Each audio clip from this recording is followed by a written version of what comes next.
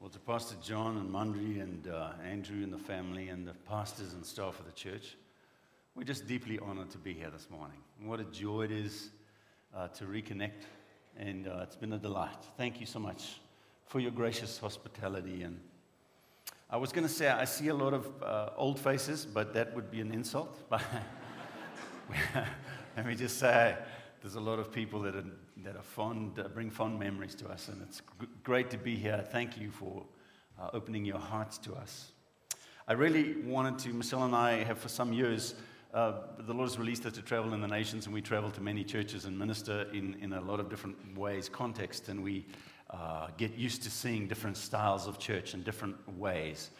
And for about 8 years now, it's been brewing in my heart that I wanted to come back to Sister Pal and honor her for the investment that she and Pastor Ed made in our life.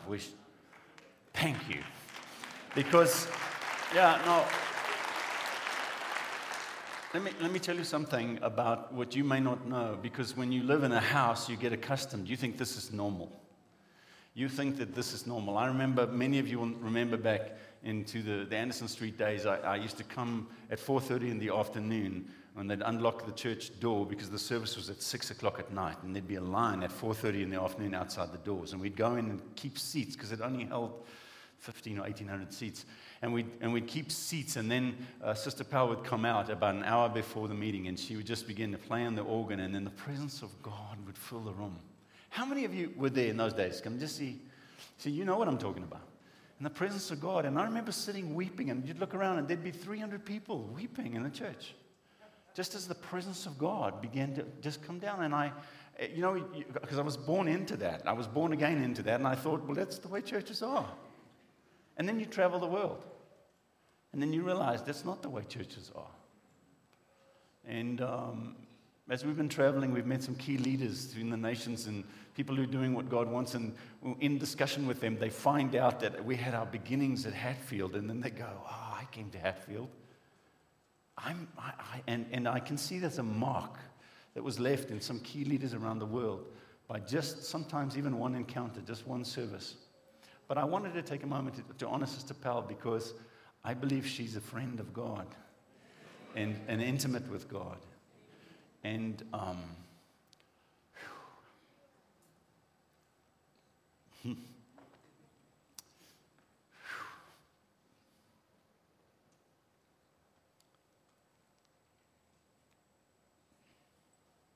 something of a lust in my bones is to see the Lord worshipped. It's like a lust in my bones. And I believe I caught it from you. And I honor you. And thank you.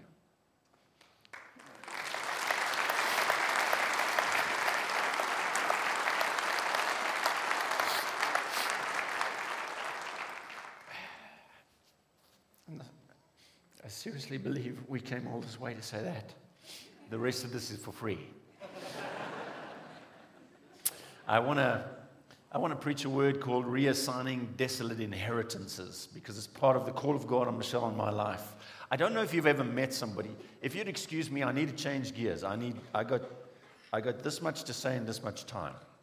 So this is going to be a context sport the next 20 minutes. Okay? You have to listen quick so I can talk quick. Is that fine? So I'm not going to be all nice and say the gracious things. You're going to have to add grace because I've got to get through this. Is that fine? Have you ever met somebody who is like effervescent and everything's amazing and it's darling, it's gorgeous, it's amazing, it's divine? You go, no, it's just a muffin, it's not. You ever met someone like that? And they use superlatives all the time. And if they always like that, you sort of develop a tolerance because how was the meeting? It was never before. So you learn to divide by 2 or 5 or whatever, because you get a sense of it. But what happens when God speaks like that? Do you know there are some superlatives the Holy Spirit begins to use whenever he starts talking about a specific topic, and he goes into superlative overdrive. He doesn't just call it something, he just adds superlatives behind it. And it always intrigued me at what would God get that effervescent about? What would impress the Spirit of God that much? When he speaks about this, he starts to talk in superlatives. And so I'm going to read to you just some of these superlatives. It's not an exhaustive list by any means, but I want you to capture just some of the nutrient of this truth. Because whenever the Holy Spirit begins to speak about the inheritance that Jesus died to supply you, whenever the Holy Spirit speaks about your inheritance, he goes into superlative overdrive. Let me prove it to you. 1 Peter 1:8, you are filled with an inexpressible and glorious joy. Romans 2, for the riches of his kindness, tolerance, and patience. Ephesians 1, his incomparably great power for us who believe. Romans 9, the riches of his glory. Romans 11, the depths of the riches of the wisdom and knowledge of God. Ephesians 1, the riches of God's grace that he has lavished on us. It's Ephesians 2, the incomparable riches of his grace. Ephesians 3, the unsearchable riches of Christ. Philippians 4, the glorious riches of Christ. Colossians 1, the glorious riches of this mystery. 2 Corinthians 3, the surpassing glory. 2 Corinthians 4, the all-surpassing power. 2 Corinthians 9, the surpassing grace. Ephesians 1, the riches of this glorious inheritance. Romans 8, the glorious freedom. And Ephesians 1, the glorious grace. You guys are way too calm to have sat through that and go, oh, that's nice, give me some more. I want you to imagine that a lawyer calls you from somewhere in Europe and says, your Uncle Edgar died. You go, I never knew I had an Uncle Edgar. He said, no, we've checked the records. You are the nearest living relative, and we'd like you to fly over for the reading of the will. He's left everything to you. And so you say to the lawyer, look, well, what's in the will? He says, I can't discuss that. So you worry that he might have collected moths or, something. He's going to leave me his stamp collection. And it's going to cost me, thousands of rands to get there. And so you say to the lawyer, look, is it going to be worth my while? And the lawyer says to you, look, I can't give you the specific details, but I can tell you that it is the incomparable riches of a glorious inheritance. Would you buy the ticket? Ephesians 1, I pray, this is the apostolic heart for us, for the church. I pray that the eyes of your heart may be enlightened in order that you may know the hope to which he has called you and the riches of a glorious inheritance in the saints and the incomparably great power for us who believe. When the Holy Spirit talks about your inheritance, he calls it that. The riches of a glorious inheritance and an incomparably great power. And the church goes, I'll think about it tomorrow. I want you to know that you have been qualified by the Lord Jesus Christ and through his sacrifice on the cross to share in this inheritance. And God the Father has qualified you.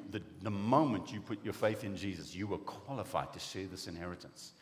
Colossians 1, joyfully giving thanks to the Father who has qualified you to share in the inheritance of his holy people in the light. There's this interesting principle in Hebrews that talks about the heroes of faith, people who lived under the law and they trusted God and they saw great exploits. I love the phrase, and the world was not worthy of them. They went about in sheepskins and goatskins, destitute, persecuted, beaten, and ill-treated, and the world was not worthy of them. But it says in Hebrews 11, all of these people were still living by faith when they died. They did not receive the things promised. They only saw them and welcomed them from a distance. And then you drop down to verse 39. He says, for all of these were commended for their faith, yet none of them received what had been promised. Since God had planned something better for us, so that only together with us would they be made perfect. I want you to understand that God said in Jeremiah 31, the day is coming, I'll make a new covenant with the house of Israel and with the house of Judah. It will not be like the covenant I made with their forefathers when I took them by the hand to lead them out of Egypt. God said, I found fault with that covenant, the 10 commandments that required human nature's obedience. And so while the law was perfect and beautiful in every way, it required human nature to stand in support. And Galatians says what the law was powerless to do, in that it was weakened by the sinful nature, God did by sending his son, born of a woman, born under the law, to redeem those under the law. And God said, I'm not going to make the covenant, the new covenant, like the old covenant. The old covenant leaned on your effort, but the new covenant is going to lean on Jesus' effort. Amen? And so while the Old Testament people lived by faith, it was revealed to them that they could not share the inheritance until Jesus came. It says it was revealed to them. That only together with us would they be made perfect.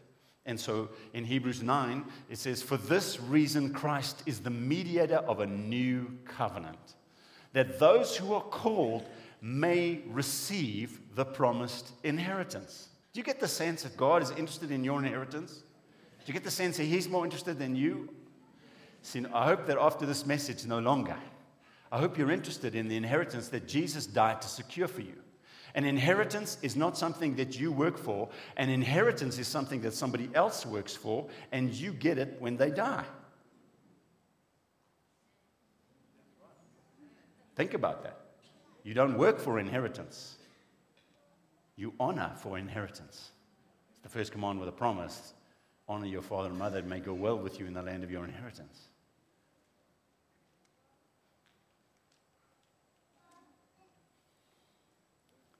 The Bible says Jesus died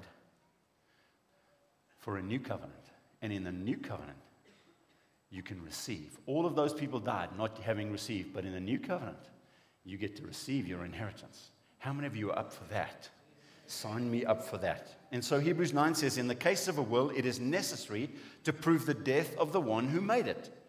Because a will is only enforced when somebody has died. It never takes effect while the one who made it is living. The testator has to die. And when the testator dies, the will is released, it's executed from that point onwards. And so it was necessary for Jesus to die to execute your inheritance. You know that you're a co-heir with Jesus Christ. You know this, right? All things were created by him and for him, and in him all things hold together. He is before all things, Scripture says. And all things are sustained by his powerful word. You were created to share the inheritance that Jesus earned. You are a co-heir with Jesus. You are an heir of God and a co-heir with Christ. Hello? So I want to talk to you about, just very briefly, the eternal, all-encompassing, once-for-all offering that Jesus made. Let me read that again. The eternal, all-encompassing, once-for-all offering. 4 times in the book of Hebrews, this phrase is used once for all. Once for all. And so I want to just look at that briefly because it gives us a little bit of an aspect, a different picture of what Jesus did on the cross. And it's necessary for the church to have a very clear picture of what Jesus did on the cross because it emboldens us to reach in and expect an inheritance from our Father. So I want to embolden you because at the end of this meeting, we're going to stand up and with a shameless audacity, going to reach in and grab our inheritance and claim it. Is that good? It's going to get fun in this church in just a little while. So, the Bible talks about Jesus in Hebrews 7, the first aspect of this when it uses once and for all as the perfect high priest. See, every time in the Old Covenant, Aaron was appointed as a high priest, but Aaron had to make sacrifices on the Day of Atonement for his own sins because he was just a man, and he was subject to weaknesses and death. And so when Aaron died, a new high priest was set up, and God kept the honor of the appointment of the high priest for himself. You couldn't choose to be a high priest on your own. God had to appoint you. And so this concept of a high priest, and so the high priest, the night before the Day of Atonement, very often would stay awake all night, and people would read him scriptures because they were scared that he had bad dreams in the night. They were just really worried. And that he would dress in certain garments, and he'd dress and undress multiple times during the day because he had to come out and in his high priestly robes in front of the people, and then he'd go back in behind the curtain and dress in the robes of a priest to go in and offer the blood. Then he'd wash again, dress in the robes, come out, bless the people, go back in, change again, go and sacrifice more blood. It went on and on like this all day, and the people were desperate because the whole nation would mourn and repent and stand outside and wait for the high priest to go make atonement, so that one more year, when the high priest put the blood on the mercy seat, for one more year, and he came out, there was that the sins of the nation were covered. But the Bible says in Hebrews 7, such a high priest meets our needs. Not one who is holy, blameless, pure, set apart from sinners, exalted above the heavens. Unlike other high priests, he does not need to offer sacrifices day after day, first for his own sins and then for the sins of the people. He sacrificed for their sins once for all when he offered himself. For the law appoints as high priests men in all their weakness, but the oath which came after the law appointed the Son who has been made perfect. What he's talking about is that Jesus received an oath from his Father in the eternal covenant when Jesus said, Father, I'll go. Not only will I be the creator of all things, but I will be the redeemer of all things. If people who I create sin, I will take full responsibility and bear the guilt of all their sin. That was established in the covenant before time began, because Paul said this grace was given to me before time began, and Jesus is proclaimed as the Lamb slain from the foundation of the world. This was already established in the Godhead, and so when Jesus was, before time began, before you were born, Jesus was already set aside to be the Lamb, take away the sins of the world. But when Jesus made that vow to his Father, I will go, Father, and pay for all their sins, the Father said, this 2 oaths the Father gave him, I'll never let you see decay. If you die, I'll raise you. And the second thing he said to Jesus, you will be a priest forever. You are the high priest for all eternity. And armed with that oath, Jesus said, I'll go, Father. And the Holy Spirit said, Jesus, if you'll go and die and pay for their sins, I'll go live in them and train them and teach them and draw them to you. And that covenant was cut in eternity before time began. And then God said, let there be light, and began to create. And this was established before time began. And so you are represented not by a man-made high priest who's subject to weakness. You are represented by a perfect high priest.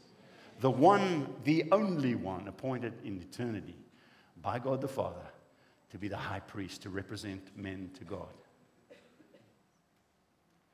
And he ever lives, and by his life makes intercession for you.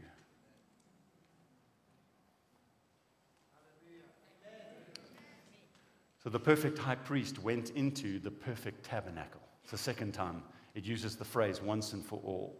But when Christ came as the high priest of the good things that are now already here, he went through the greater and more perfect tabernacle that is not made with human hands. That is to say, not part of this creation.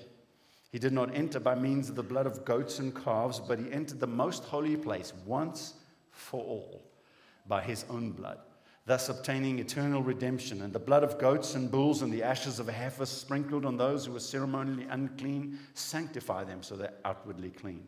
The Bible says that the eternal high priest did not go into the tabernacle that Moses had built. He didn't go into the tabernacle Solomon built. No, he went into the perfect tabernacle, the one that was not cut by human hands, the perfect tabernacle in heaven. He went into the most holy place. The perfect high priest went into the perfect temple because he needed to make a one sacrifice for all the sins of all mankind.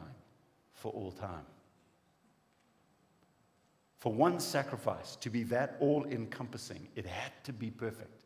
If it was imperfect in any way, it would have to be repeated. The Bible says of our high priest that when he had sacrificed for sins of all, for all time, he sat down, meaning his job is finished. He sat down next to the right hand of the majesty in heaven, and now he waits for his enemies to be made his footstool by the church.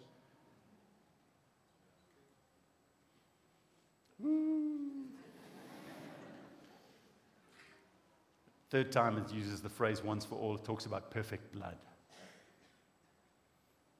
Hebrews 9. Nor did he enter heaven to offer himself again and again, the way the high priest enters the most holy place every year, with blood that is not his own.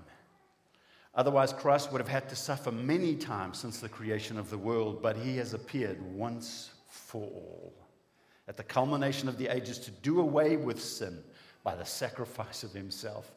Just as people are destined to die once and after that to face the judgment, so Christ was sacrificed once to take away the sins of many. The perfect high priest went into the perfect tabernacle with the perfect blood. He was the lamb appointed before time began. He was that blood was the only blood that God the Father said, I will accept that blood, Son, if you give me that blood. And so as Psalm 40 says, sacrifices and offerings you did not desire, but a body you prepared for me. That body that Jesus was uniquely Jesus so that he could live a sinless life and offer that blood. And the scripture calls it the blood of the eternal covenant. Perfect blood. Peter calls it the precious blood of the Lamb. It was not with worthless things like silver or gold that you were redeemed from your empty way of life, but with the blood, the precious blood of the Lamb. Perfect blood. And over the mercy seat in the most holy place, there were two angels, it's justice and mercy, and they looked down on the mercy seat into the Ark of the Covenant. In the Ark of the Covenant were the testimonies of God's faithfulness and the testimonies of man's unfaithfulness. There was the manna that God provided for his people and against which they grumbled. There was the rod of Aaron, the appointed high priest of God, and the fight that they had. They grumbled against him. They said, we don't want him to be the high priest. And God established him the high priest by a supernatural act of his staff. That was in the ark. The law was put in the ark, the testimony of this is holy and true, and man's incapacity to keep that law. And this justice and mercy looked down into that ark, and justice cried for justice against the sin of mankind. And righteousness demanded that there should be an accounting because men were found to fall short of the righteousness of God. And only when the blood was applied to the mercy seat were justice and righteousness satisfied for one more year. But when Christ went into the perfect tabernacle, he put the perfect eternal blood of the Lamb on the mercy seat in heaven. And justice and mercy are forever satisfied for anybody who believes in that blood. Praise God. It's so freeing. It's so freeing that it is not by works. You do not access the favor of God or the kindness of God by your works, but by the works of our King Jesus. And when you believed, the Holy Spirit took you and baptized you into the body of Christ. You were submerged into the body of Christ. Your life is now hidden with Christ in God. For you died, the old you dead, cut away, not with the hands of men, but by the Spirit of God, by the hands of Christ. The old you dead and gone, the new you created to be like God, hidden in Christ. You are now in Christ, and there is therefore now no condemnation for those who are in Christ. Paul said, since I have been justified, I have peace with God through my Lord Jesus Christ. What a beautiful freedom this is, friends. What a glorious inheritance. The fourth time called it the perfect sacrifice. The perfect high priest, perfect tabernacle, perfect blood, perfect sacrifice.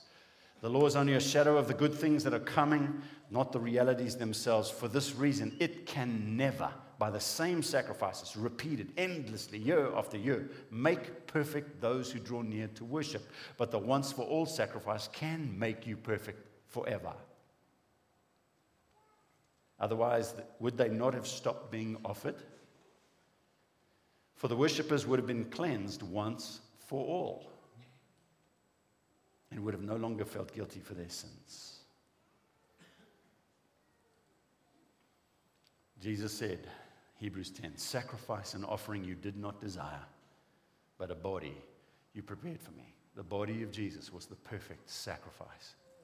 It embodies the burnt offering, the guilt offering, the sin offering. the embodiment of Jesus, paid for every single offering that was the shadow in the old covenant, bar one. The only offering that is left to the people of God now is called the free will offering. It was the only of the offerings that did not require a perfect lamb. Every other offering required a spotless lamb without blemish, but a free will offering, you could bring whatever you had. And the free will offering was not an expiation of sin. It was just an expression of devotion to God. It was just a way to say, hey, I'd like to connect to God. And that's still available to you and me. You know what? It doesn't have to be perfect. Praise God. Every perfect offering that was required was in the body of Jesus. The perfect high priest went into the perfect tabernacle with the eternal blood and with a perfect sacrifice.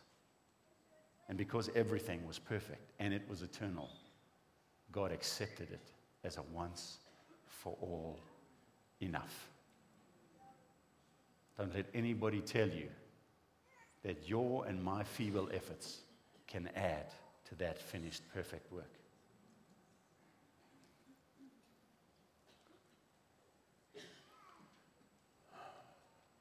Jesus, our Savior, came, lived a perfect life, sinless. And he came to Gethsemane, and he looked and he knew what lay ahead. And he said, Father, isn't there another way? And he knew there's no one else. Can we resurrect Moses maybe and give him a shot? Maybe we can. But Jesus was the only begotten. He was the only creator. He was the only redeemer. He was the only eternal high priest. He was the only one who was sinless. Jesus knew all of that. And he said, not my will, Father, what you want. And they led him out, and they nailed him to a cross. And I think if we could picture what actually was going on, I think you'd see from that centurion who just drove the nails into his hand, Jesus on the cross, and God began to draw the sin and the brokenness and the shame from that man and sucked it into the body of Jesus. And for the man who just won his jacket by gambling, God sucked that sin and brokenness. And then all around Jerusalem, the sin of mankind began to be dragged into the body of Jesus. And then all around the world in that age, God began to draw sin and brokenness. And then God reached back in time from Adam onwards and began to draw all the sin, everything that had angered him, into the body of Jesus. And then he reached forward into time, into everybody who would yet live, and he sucked all of their sin and shame and brokenness into the body of Jesus. Because Isaiah 53, as Fritz read it earlier today, for we like sheep have gone astray, each of us to his own way, but God has laid upon him the iniquity of us all. And God made him who knew no sin to become sin for us, so that in him we might become the righteousness of God. And God took the sin and the brokenness and the shame, and he drew it into the body of Jesus. And then the wrath of God was spent against Jesus. The Bible says in 4 places, he is the propitiation of our sins, the atoning sacrifice, that sacrifice that absorbs the just wrath of God against sin. And God did not look away from every one of your sins. No, he looked upon them, but he punished Jesus for them. And the full wrath of God, the full anger of God, the full cursing of God for your sin, your shame, your brokenness, and mine, he spent against Jesus. And the Bible says for 3 hours it went dark as the wrath of God hammered Jesus again and again for our sin. And at the end of that, the sacrifice was still greater than the wrath. In the Old Testament, Elijah, remember, he gave the sacrifice and then he poured water on it, and then they called on heaven, and the fire came down and consumed not only the sacrifice, but the altar, the stones, the water. Under the Old Covenant, the wrath was greater than the sacrifice. Under this new covenant, in Jesus, sacrifice was greater than the wrath. Jesus is still alive.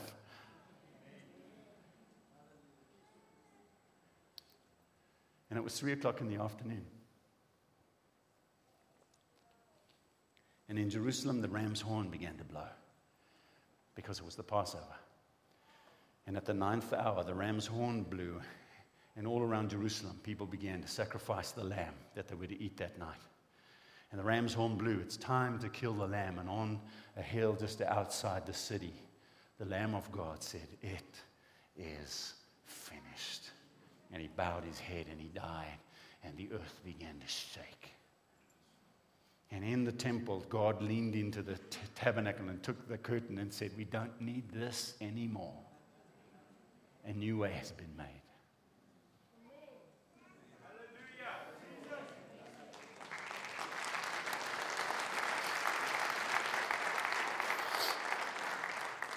Now, this is where I wanted to get to, and I've got 4 minutes to pray.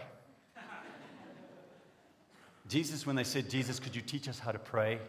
He gave this, the Lord's Prayer we know. What you don't know is the Lord's Prayer was in the imperative mood in the Greek. That's not pleading, that's not hoping, that's not asking, that's commanding. Hello? Jesus didn't say, "Oh Lord, please, I hope your kingdom comes." Jesus said, "Kingdom come." That's how Jesus told them to pray. Didn't if you know that. Then Jesus told them this parable. He's still teaching them how to pray. And you can go look it up. It's Luke 11:5. He said a certain man came and he knocked on his neighbor's door. He says, "Listen, can you give me some food? Because the guy's coming. I don't have any food in my house." And the guy said, "Leave me alone. It's late at night. It's past 12, man. Go to bed." And so he just knocked on the door. "Hey, I need some food." He goes, "Listen, I told you already. Go away, man. Hey, I need some food." Because listen, I don't know what part of no was unclear. No. Hey. Now the neighbor's lights are going on. "Hey, I need some food, man." He said, "Listen, my kids are asleep. You wake my kids. Go away." "What? Hey, I need some food." Now they're calling police. "Hey, I need some food." Jesus said, "I tell you, even though he will not get up and give you bread because of your friendship, yet because of your shameless audacity." And I want to just capture the end of this. Shameless audacity is what you pray with when you understand that your favor with God is not dependent on you, but on Jesus. Shameless audacity is what you pray with when you begin to ask for God for more than you know you deserve, because you believe that you are a co-heir of the inheritance that Jesus deserves. And so shameless audacity is what Jesus taught his disciples to pray with. Shameless audacity only comes from those who understand the new covenant and who understand, I have to ask for more than I deserve. I have to ask for bigger than I can achieve. I ask what Jesus achieved, and so I come with a shameless audacity. And I dare to ask God for massive things that I know I don't deserve. But I ask it not in my name. I ask it in Jesus' name.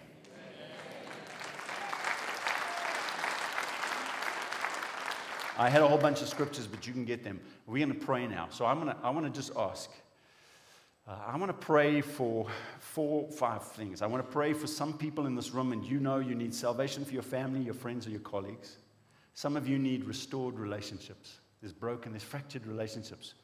It's part of your inheritance. Some of you need financial provision.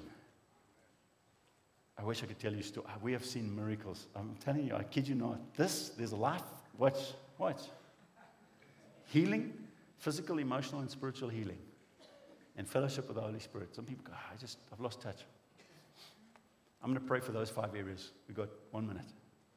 But if you just reach out your faith, I dare you, I challenge you to pray with a shameless audacity. In Jesus' name, not in yours. Jesus didn't say, when you pray in your name, the Father will give you whatever you want. He said, when you pray in my name. Let's pray. Father, we come to you in Jesus' name. We don't come in our own, Lord. We don't come by our own effort. We don't come by our own sacrifice. We don't come by our own sweat and blood. We come by His blood, by His sacrifice, by His ministry. And Lord, in Jesus' name, we pray for salvations for family, friends, and colleagues. I pray across this room, Lord, for the supernatural breakthrough of salvations. I pray, Lord, for supernatural breakthroughs of fractured relationships restored instantly, all over this place. Lord, I release financial miracles right now. Watch this. I have an anointing for this. I release financial miracles. If that's you, just reach for it. I release it, Lord, in Jesus' name. Breakthroughs in Jesus' name. Jobs and new jobs, supernatural provisions, supernatural this week, Lord. Explode them across this place. And Father, I thank you for healings. I release physical, emotional, and spiritual healing and fellowship with the Holy Spirit. Father, we don't stand here because we believe in ourselves. We stand here, Lord, delighted to believe in the beautiful Lord Jesus Christ. And all God's people said, Amen. Come on,